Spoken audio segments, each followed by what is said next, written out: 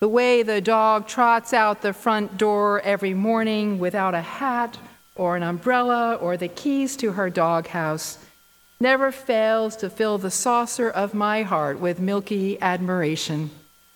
Off she goes into the material world with nothing but her brown coat and a modest blue collar, following only her nose, the twin portals of her steady breathing.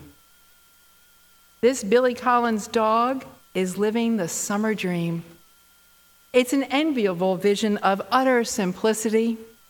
To be so unencumbered of the stuff and concerns we seem to acquire in life. The material world is so very much with us. But oh, to walk in the world so free and lighthearted. I saw a human version of this vision one summer evening while driving the back roads west of Cambridge off Route 2. I was out in transcendentalist country out by Concord and Lincoln. And a woman was crossing the road from Walden Pond barefoot, with nothing but a towel around her wet bathing suit and a set of keys dangling from her hand as she headed for the parking lot. She had been swimming in the shadow of that native son of simplicity, Henry David Thoreau, nature writer and essayist, who lived for a while in his curtainless hut with a single plate, a single spoon. She seemed to me to be drenched in the physical and spiritual experience of life without encumbrance. Like Billy Collins observing his carefree dog, I felt my heart fill with admiration for her apparent ease. Watching her languid stride, I was struck by the contrast with another vision I've had in the summertime. The setting is a beach parking lot. And from the back of a big SUV, a couple load their gear into two wagons, the kind with the extra plump wheels so they can roll across the sand. They pile in folding chairs and a striped umbrella, a big blue and white igloo cooler, a boogie board, a paddle game, a bulging canvas tote spilling colorful towels. She's on the phone. He's got his iPod plugged in, and they are off to a relaxing day at the beach. Now, I get it. I've done it. We think about a long day at the beach or the park, and we plan ahead, right? We might get hungry. We're definitely going to be thirsty. We might tire of reading or swimming, or get bored watching the endless waves and the play of light on surfaces, or the way the sand moves between our toes as we stand at the water's edge. Need some stuff with us. It feels important, safe even, to have all of it there to protect us. Because even if the world of nature isn't boring, it might be dangerous. Now, you may not perceive the world as dangerous, so I'm apologizing right up front for raising any anxiety you didn't already have. But really, life outside does feel a little more precarious these days. We read about it all the time. There's tick-borne Lyme disease. There's West Nile virus from mosquitoes, skin cancer from too much exposure to the sun. But whatever it is, we seem to be living in an age of anxiety, of worry about things and a future that seems out of our control. We worry about the next terrorist attack when it might come. We worry about job security, our health, our children. We worry about antibiotic-resistant bacteria and the safety of our water supply, and of course, the devastating changes in our Earth's climate. But we're not unique in this cultural anxiety and nervousness. Just a cursory inventory over a sweep of history would reveal virtually every age saw itself as the age of anxiety.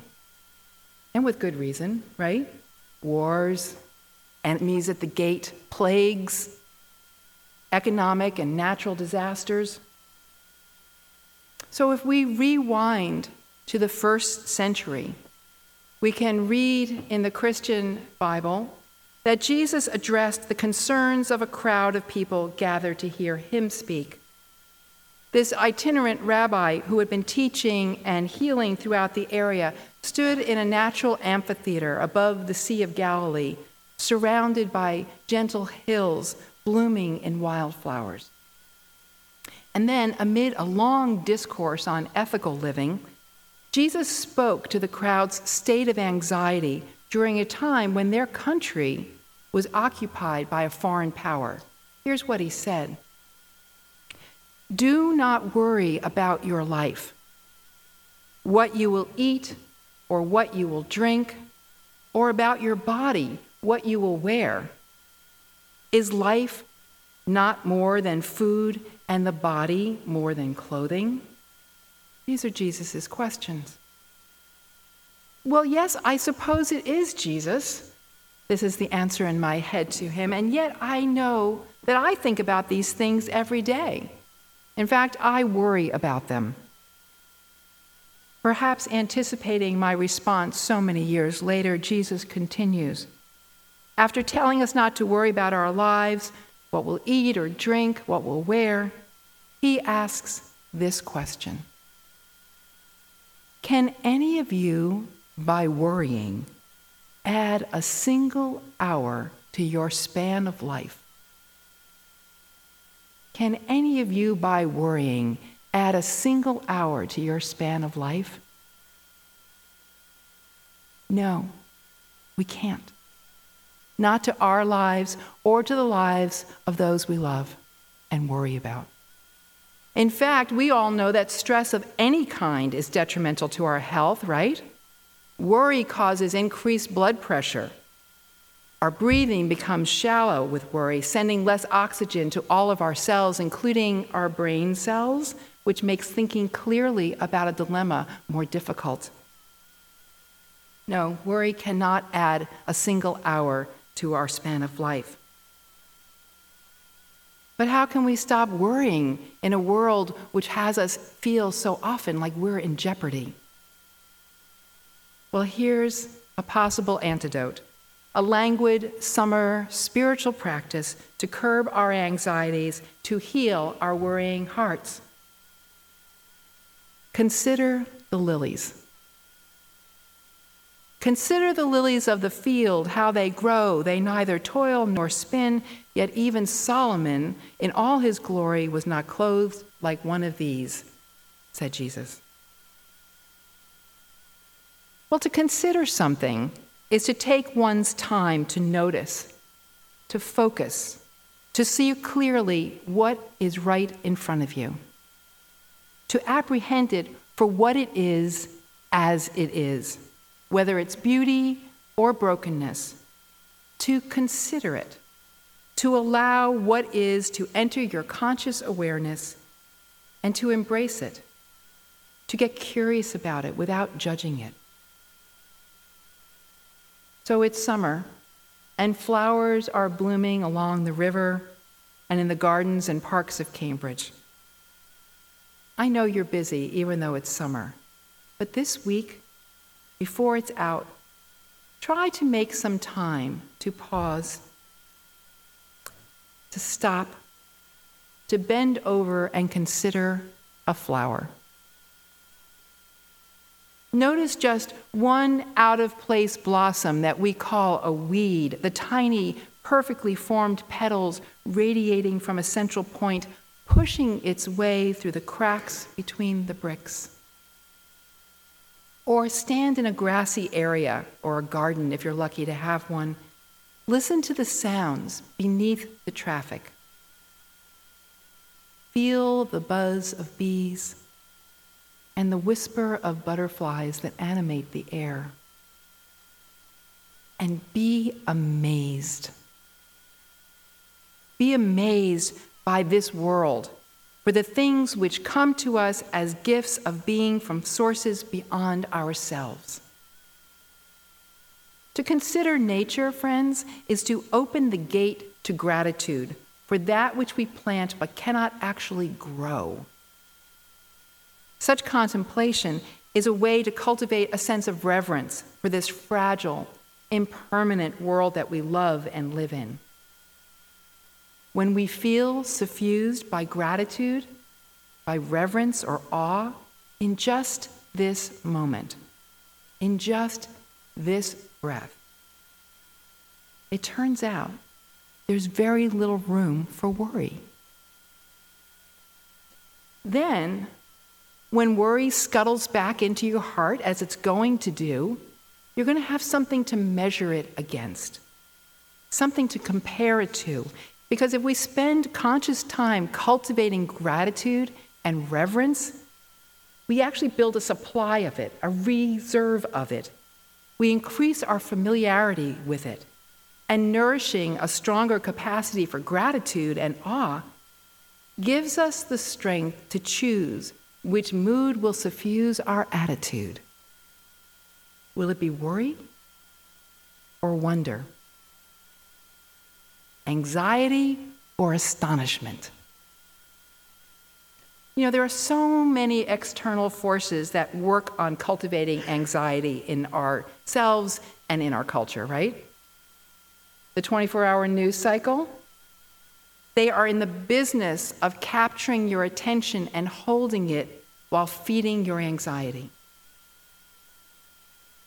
But if we're in a habitual, persistent state of anxiety, we start to contract. Right? You can almost feel it in your body. The mind thinks obsessively about ourselves and our safety. Are our needs going to be met? This fear of scarcity and a need for security causes us to pull in, to isolate, to grab and hold on and say, yeah, I've got mine. And I actually probably don't need to spend a lot of time expanding on the consequences of what this mindset is doing, what its withering effects are on our democracy, on our ability to understand one another, on our communities, on our relationships. So instead of watching the news this week, I promise you, if something important happens, you'll hear about it. Consider the lilies. But Jesus wasn't just saying, relax, be happy, don't worry. He was actually preaching a message of radical resistance to a mindset, to a culture of anxiety and scarcity. Radical resistance to that message. He was preaching a message that was urging simplicity.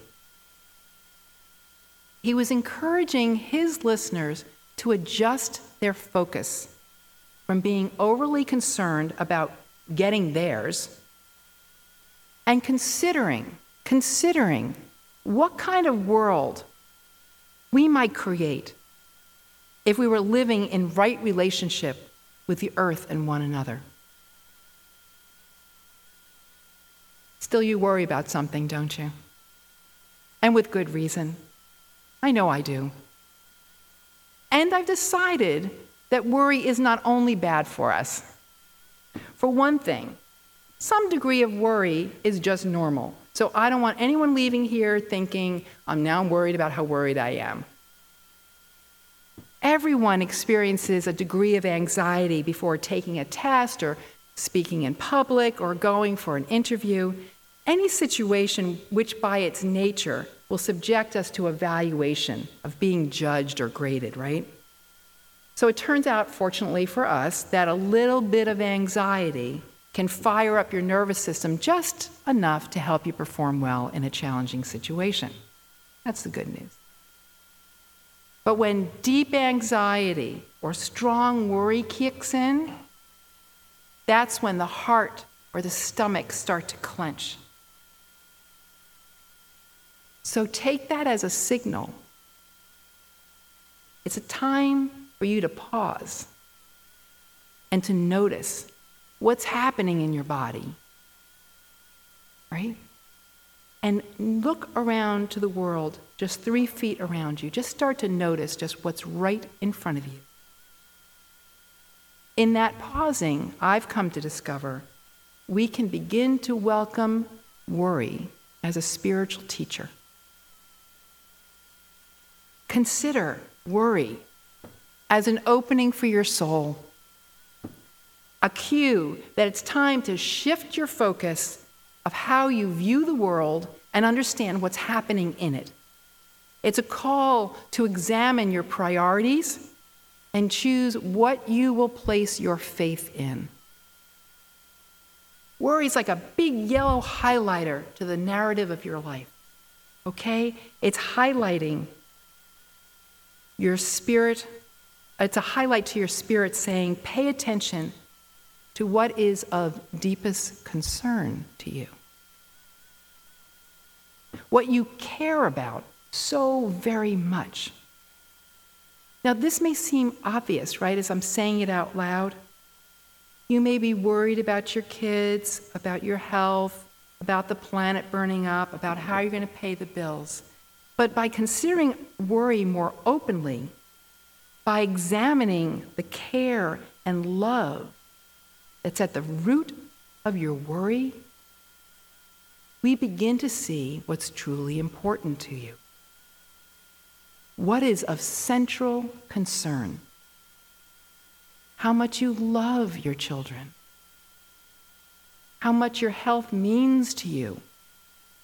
That you care deeply about the planet. That we're concerned about how we're going to provide a healthy life for ourselves and our families.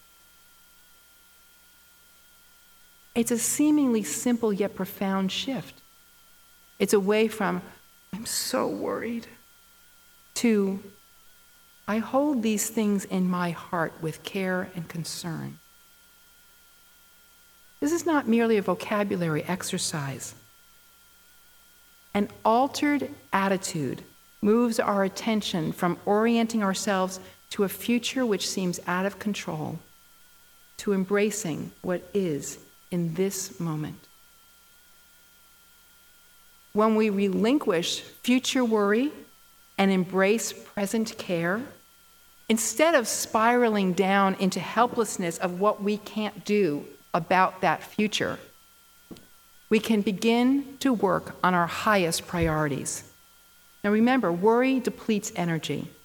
It causes things to shrink and it generates fear. The shift from worry to considering what we care about can actually motivate us to move outward, to get creative, generative. Whether that means finally devising a retirement plan or reaching out to find others who can work with us to solve a personal, persistent problem or one that's in our community, working together.